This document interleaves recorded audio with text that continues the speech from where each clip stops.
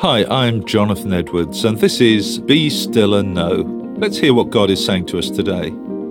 Proverbs chapter 2, verses 3 and 4. Cry out for insight and ask for understanding. Search for them as you would for silver. Seek them like hidden treasures. I've never had a metal detector, but I have a number of friends who rave about their hobby. They head out into muddy fields to search eagerly for treasure, and most of the time find nothing of interest. But the rare success stories are amazing and, of course, continue to inspire and motivate detectorists.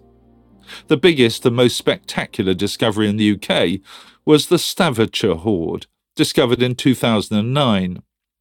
It was the most significant collection of Anglo-Saxon gold and silver artefacts that's ever been found on these islands. It consisted of almost 4,600 items and metal fragments, amounting to a total of over 5 kilograms of gold and 1.5 kilograms of silver, and some 3,500 pieces of garnet cloisonné jewellery. It was sold for more than £3 million. The writer of Proverbs tells us that we need to have the detectorist's enthusiasm and determination to look for real treasure. In other words, godly wisdom. Gold and silver are impressive, but they fade into insignificance alongside the lasting treasure of insight and understanding.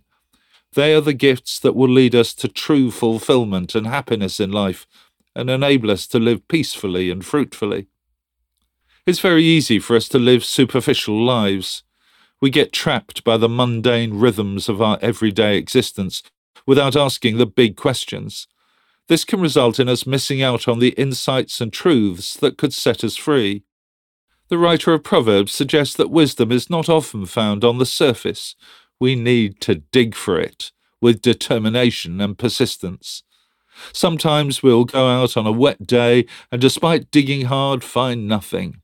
My detectorist friends all know about the hard slog of detecting, but every one of them has a smile on their face when they talk about their most significant find. All the effort is well worth it. We need to have a similar attitude as we spend our days looking for the much greater treasure of God's wisdom. Let me pray with you. Lord God, help us to be persistent in our search for your wisdom.